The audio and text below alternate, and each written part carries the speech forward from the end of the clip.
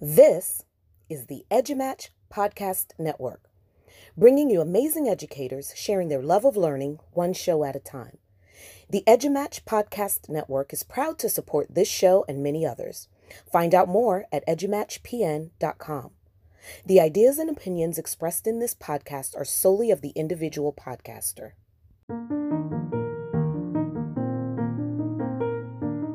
Welcome to the Undercaffeinated Podcast, a weekly podcast for educators who don't have time to listen to a podcast, kind of like us.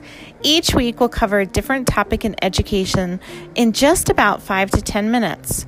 Our goal is to share bite-sized chunks of professional development so you can join us, whether you're driving your kids around, preparing dinner, making copies during prep, or really doing just about anything.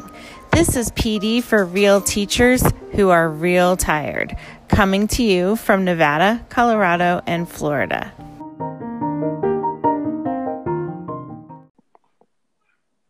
Welcome to the Undercaffeinated Podcast, episode 11. I, Erin, recently began listening to Kids Deserve It by Todd Nesoloni and Adam Welcome on Audible during my very long commute. You do a long commute. I do. It's ridiculous. To and from work. So this morning, I was listening to chapter 18, Never Stop. And that's how, purposeful Adam is when he says it. So obviously, Adam Welcome narrated that particular chapter. And I'm going to be honest, for the life of you, I can't give you any details because, I didn't read it, so I wasn't looking at the words, and they weren't soaking up into my brain. But at the end, the question that he asked really struck me. And so that's when I boxed Joelle and was like, what about this for the podcast tonight?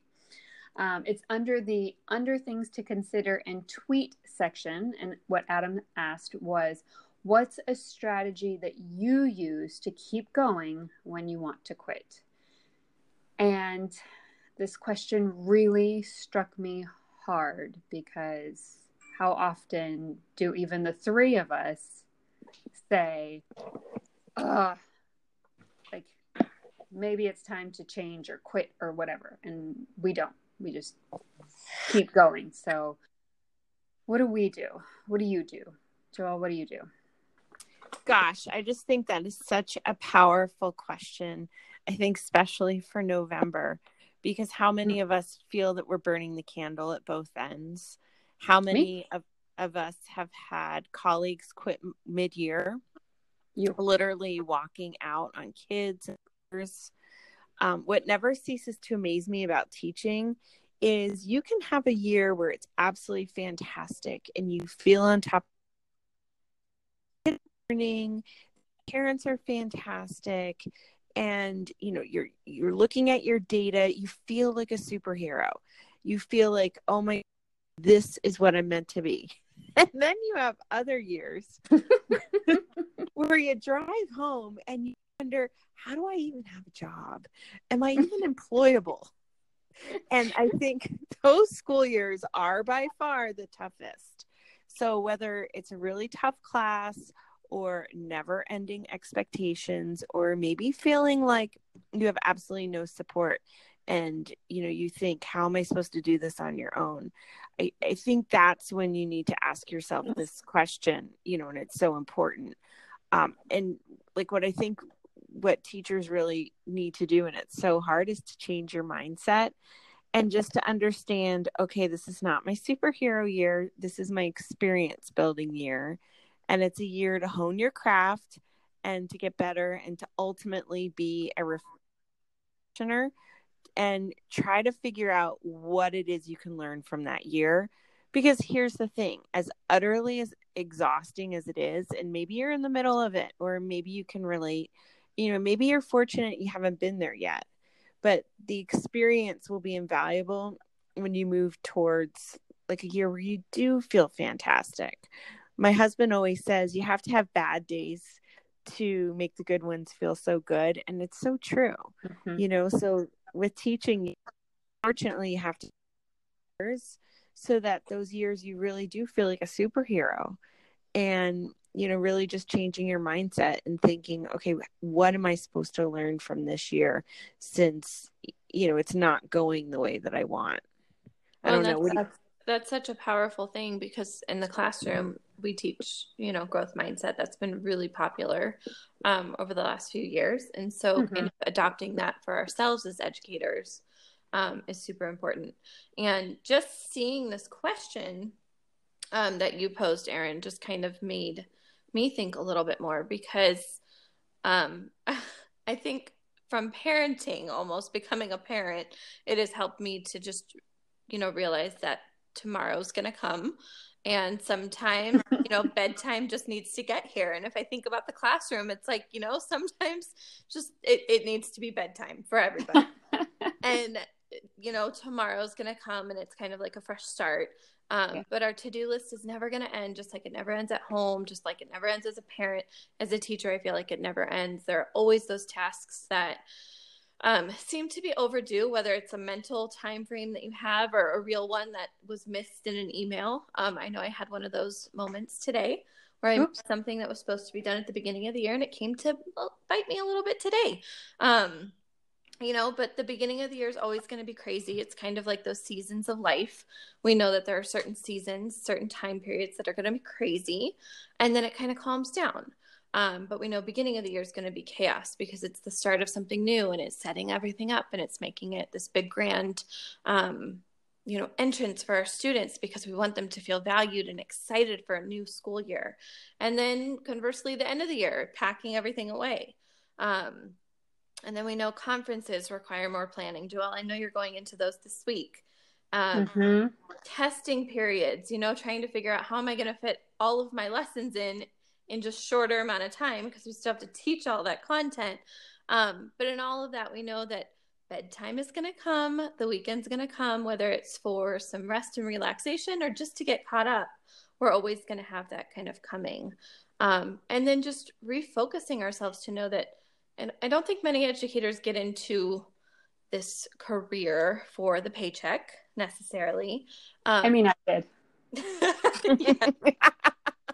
I mean, maybe some people like the 2.5 months off. I mean, that's a perk. But, we get into this profession for similar reasons.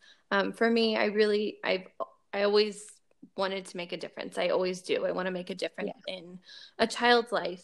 And I think that tonight's episode has really helped me to kind of focus on the why I entered this profession. So thank you for posing that question, Erin. Yeah, well, I thank Adam Welcome, because it's not my question. That's for sure. Well, thank you for reading the book. Listening. But yes, no, I'm grateful, very grateful that they wrote it, and it's a really, really good book. There's, it's not uncommon as I'm listening for me to like have tears streaming down my face, because it's so powerful, and that just the stories that they tell and the questions that they ask really, like, they hit you in the heart and they punch you in the gut, and they just all the feels, And so when I heard this question, then the tears started. And you guys can attest to this, right? My strategy when I'm ready to quit is I start looking for jobs. And so, I liken it very much to retail therapy, online retail therapy, where you put the shoes and you put the skirt in the shopping cart, and then you just leave it there. You don't actually hit like purchase. So I look for the jobs and I read the qualifications, and I'm like, oh, I could do that. I could so do that. And then I just move on. And so it's I know that this is when I'm getting to a point of frustration, when I start looking for jobs out without the real genuine intention of leaving, unless I decide to move to Florida. But, I also personally recognize that when I start to look for jobs often, it's because I'm feeling like I need a different challenge, or I'm getting frustrated that the same challenges are coming at me and I can't fix it. I can't solve it. I can't meet it. And so then it feels like, okay, this is my breaking point. Maybe it's time to give up. Maybe it's time to choose something else. And I did get to that point where I left the classroom, and I left the classroom for that reason, that it was just, for lack of a better phrase, like it just felt like too hard. I was teaching 5th grade, which is not the grade level for me. Like, you two teacher have taught 5th grade. I did it for a year, and I'm not going to go back to 5th grade. Like, I'm a primary teacher all the way. But during that time, I was learning Common Core. I was taking master's classes. My administration was like, here's this is new. Here's this is new. Here's this is new. And I felt like I couldn't even keep my head above water, let alone, like, I couldn't master anything, let alone feel comfortable in the fact that I could complete a task without having something else new thrown at me. And so I was just like this is it. I cried too much. I looked for too many jobs. I was like, this is it. I'm done. I really am done. And I was fortunate enough to have the opportunity to take a position working with educational technology outside of the classroom. And I was so grateful, because I did, at that point, I looked at leaving the classroom and going into finance.